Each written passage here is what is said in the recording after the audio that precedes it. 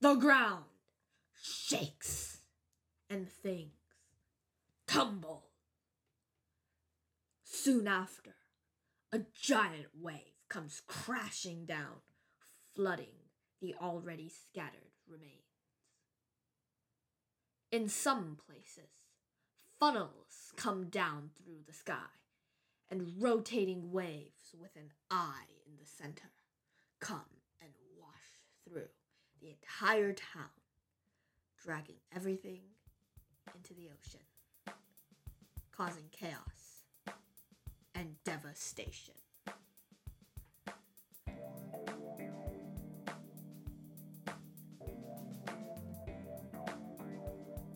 Hello everybody, and welcome to this episode of Vic the Random, where we talk about natural disasters and how they happen. Like, why are earthquakes here? Why do we have hurricanes? Why do we have tornadoes? And why and what are tsunamis exactly?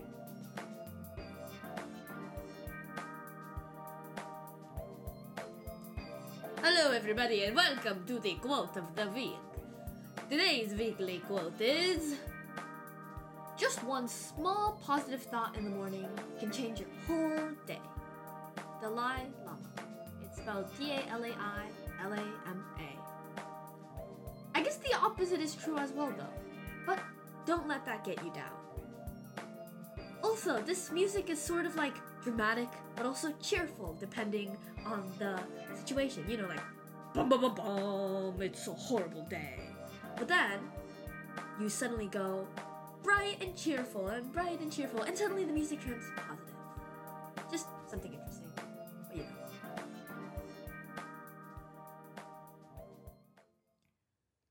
Alright, let's start with how hurricanes form.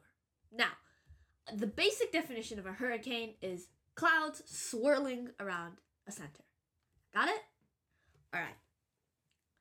A hurricane can only form in warm water, more specifically, warm ocean water. And to be even more specific, the ocean water should be more than 80 degrees Fahrenheit. If the water isn't warm enough, the hurricane cannot form. Because when the water is warm, it becomes to evaporate, which forms steam and rises into the air. If the water doesn't evaporate, you don't have the first ingredient. You don't have the steam and the water droplets and the clouds required to make the hurricane. But yes, the warm water gets warm, it evaporates, and then it goes up. And then the steam condenses to make clouds. So this forms a cycle. Warm air evaporating going up, and cool air from the condensation coming down. Warm air up, cold air down. And wind actually increases the evaporation process and causes storm clouds to form faster and quicker than ever. This can quickly mean that you get large clouds, really, really large clouds, really, really quickly. And did I mention how it's really large? The only problem is that the definition of a hurricane is clouds that swirl around the center. How do the clouds start swirling around that center? Well, the simple answer is through Earth's rotation. This has something to do with inertia. Now, inertia is the tendency for an object to stay in place or to stay moving. Let me give you an example here. So say you ride a roller coaster and you go really, really fast. You will feel pressed backwards into your seat. This is because of Newton's first law. An object at rest remains at rest unless acted upon by another force. It's also inertia. Your body wants to stay still. It wants to stay still. And it will stay still until something else pushes it. In this case, the roller coaster. However, because your body wants to stay still, it doesn't want to move, you feel being pushed back by the roller coaster moving forward. So while the roller coaster moves forward, your body wants to stay back, your body stays as far back as it can, and that's the feeling of you getting pushed into the chair. Let me give another example of this. For example, say you go into a store and you see something that you really, really, really want. Say you see some candy. However, your parents tell you you cannot buy it. So you want to stay in the store and buy it. You do not want to move. You want to stay where you are.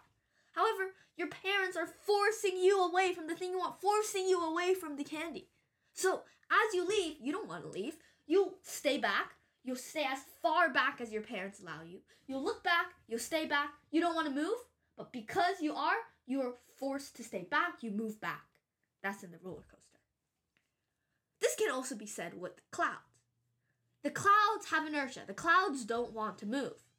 But because the Earth is spinning, the Earth is bringing those clouds with it. But because the clouds don't want to move, it wants to stay back. They stay back. And also because the Earth is spinning, the clouds start to spin as well. And so, as the clouds start spinning, it causes wind. And when there's sufficient wind, it'll start spinning faster and faster and faster. And this causes the clouds to spin, causing a hurricane.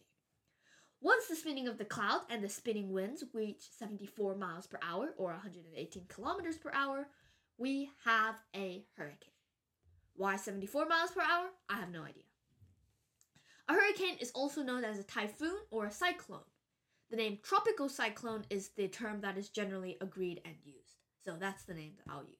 Anyways, then as the tropical cyclone starts spinning, more wind comes and pushes it, which causes it to move towards land. Now let's quickly look over the parts of a tropical cyclone. The center is known as the eye, and the eye is where a hurricane generally starts. Remember at the beginning where we had the warm air up, cold air down, where the start is? That's the eye. That's where the clouds form and spread around it. Now the eye is really calm because of the warm air going up and the cool air going down. You'll remember that. And this warmer up and colder down doesn't allow clouds to form in the eye. However, next to the eye, and something known as the eye wall, is where the strongest winds are. This is where most of the clouds are. Intense.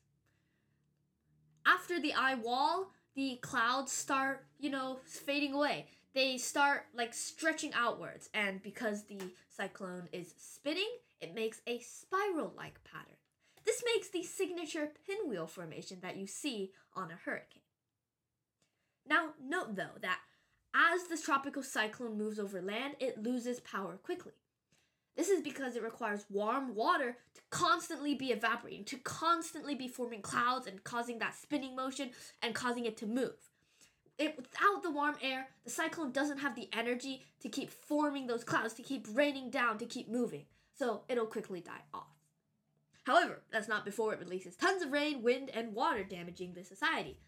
Plus, hurricanes can cause tornadoes, which the reason why, and basically just how tornadoes form, is after the break.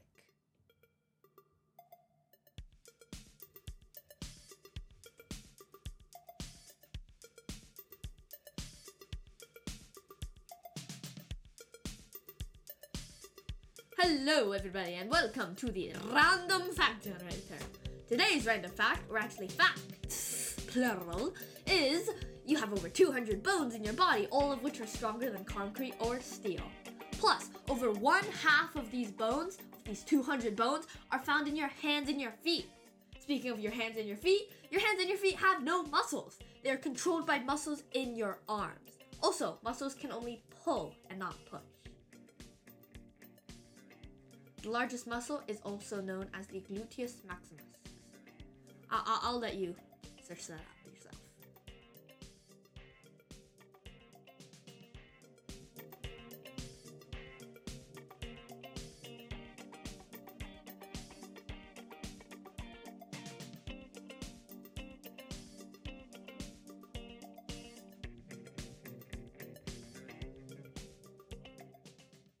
Okay, so while explaining how a tornado forms, let's start with the definition of a tornado. A tornado is a column of swirling clouds that reach from the clouds to the ground. Sound familiar? A tornado starts with a thunderstorm, and more specifically, a really strong thunderstorm with clouds known as a supercell. These clouds reach over 50,000 feet, or 15,240 kilometers. To figure out how a tornado forms, we first have to figure out how a supercell forms, how this giant clouds known as supercells form. A supercell forms when something known as wind shear happens. Now, wind shear is when the wind blows at different directions at different altitudes.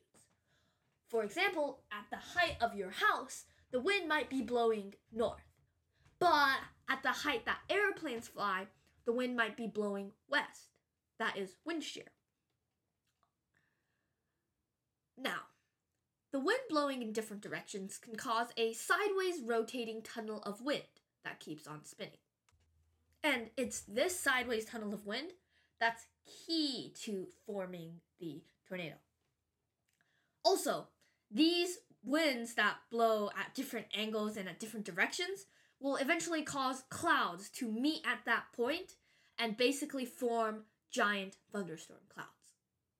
Now, remember, the sideways tunnel is a sideways tunnel. But the thing is, a tornado is a vertical column of clouds, not a sideways column, a vertical column. So how do we get that sideways tunnel of wind to become a vertical tunnel of wind? We do this through something known as an updraft. Updrafts are basically when the wind goes up from the ground. This can be when wind is forced to go upwards when it hits a mountain, or when the sun heats up the air. Warm air rises, and air going up is basically an updraft. And this updraft can actually make the tunnel of air to move vertically instead of horizontally. It's like using one of your fingers and pushing another of your fingers up. It rotates so that it's vertical. Now, once the cube of air is vertical, it causes the clouds around it to start rotating around it. And this rotation of clouds around this small tube of air causes a supercell. And sometimes, if the wind correction conditions are right, just sometimes, the tube of air at the center of the supercell can extend downwards just a tiny little bit. This is known as a mesocyclone. It looks like a tornado, but it doesn't quite hit the ground, and it's sort of like a small upside-down pyramid at this point. Now, while the warm air is getting pulled upwards into a supercell, a section of very moist air forms near the Earth. Remember that bit, it'll be used for later. In addition, when warm air goes up into the atmosphere, it tends to cool down as the temperature gets colder. So when the cold air gets cooler, it'll drop down. Now, once again, if the wind conditions are just right, the stream of cool air can actually wrap around the mesocyclone. The cool air will be directed towards the mesocyclone and be wrapped around it. This causes a very large temperature difference between the inside of the mesocyclone, which has the warm air going up, and the outside of the mesocyclone, which has the cold air circulating it. So, this difference in temperature and pressure causes the wind to swirl faster and faster and possibly even extend it downwards. Now, if and only if the mesocyclone gains enough energy to extend downwards enough to touch that section of moist air near the Earth, remember that from earlier, it will form a tornado. Only if the mesocyclone extends downwards enough to touch that section of moist air near the Earth that the updraft form. Only if that. Why?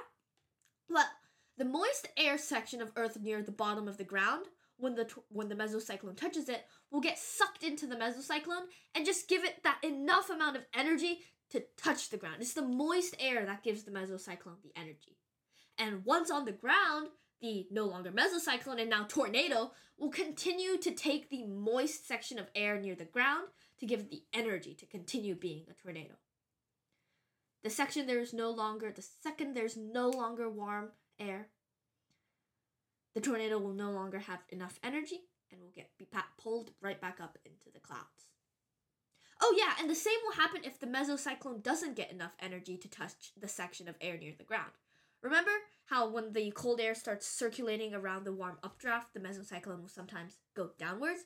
Well, you see, if it doesn't extend downwards enough, well, it'll not have enough energy to continue going and becoming a mesocyclone, and will go back up into the cloud without ever being a tornado. And that's it. And sorry I didn't get time to explain how tsunamis work or how earthquakes work. There really isn't much time. And also, if this episode was just a tiny bit complicating, I have some links to videos that I use as my sources, and also some videos that might help clear up some clarification. So, yes, and don't worry, we'll explain how the earthquakes and tsunamis work in a later episode. See you then.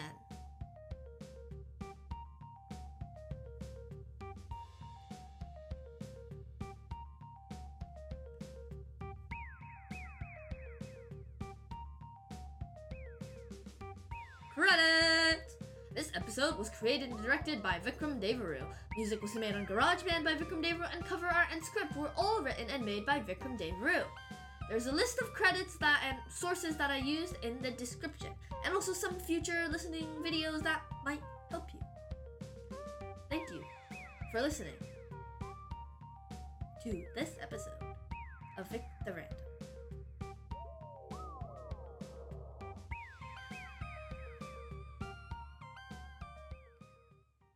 And it's the weekly, very end of the podcast, extra special bonus section. Actually, I don't have anything bonus to say, but actually I do. Keep your heads out for an extra bonus episode of Vic the Random, where I finish up this episode. Catch you there, and thank you for listening to the very, very end. See you soon, and stay tuned. Goodbye.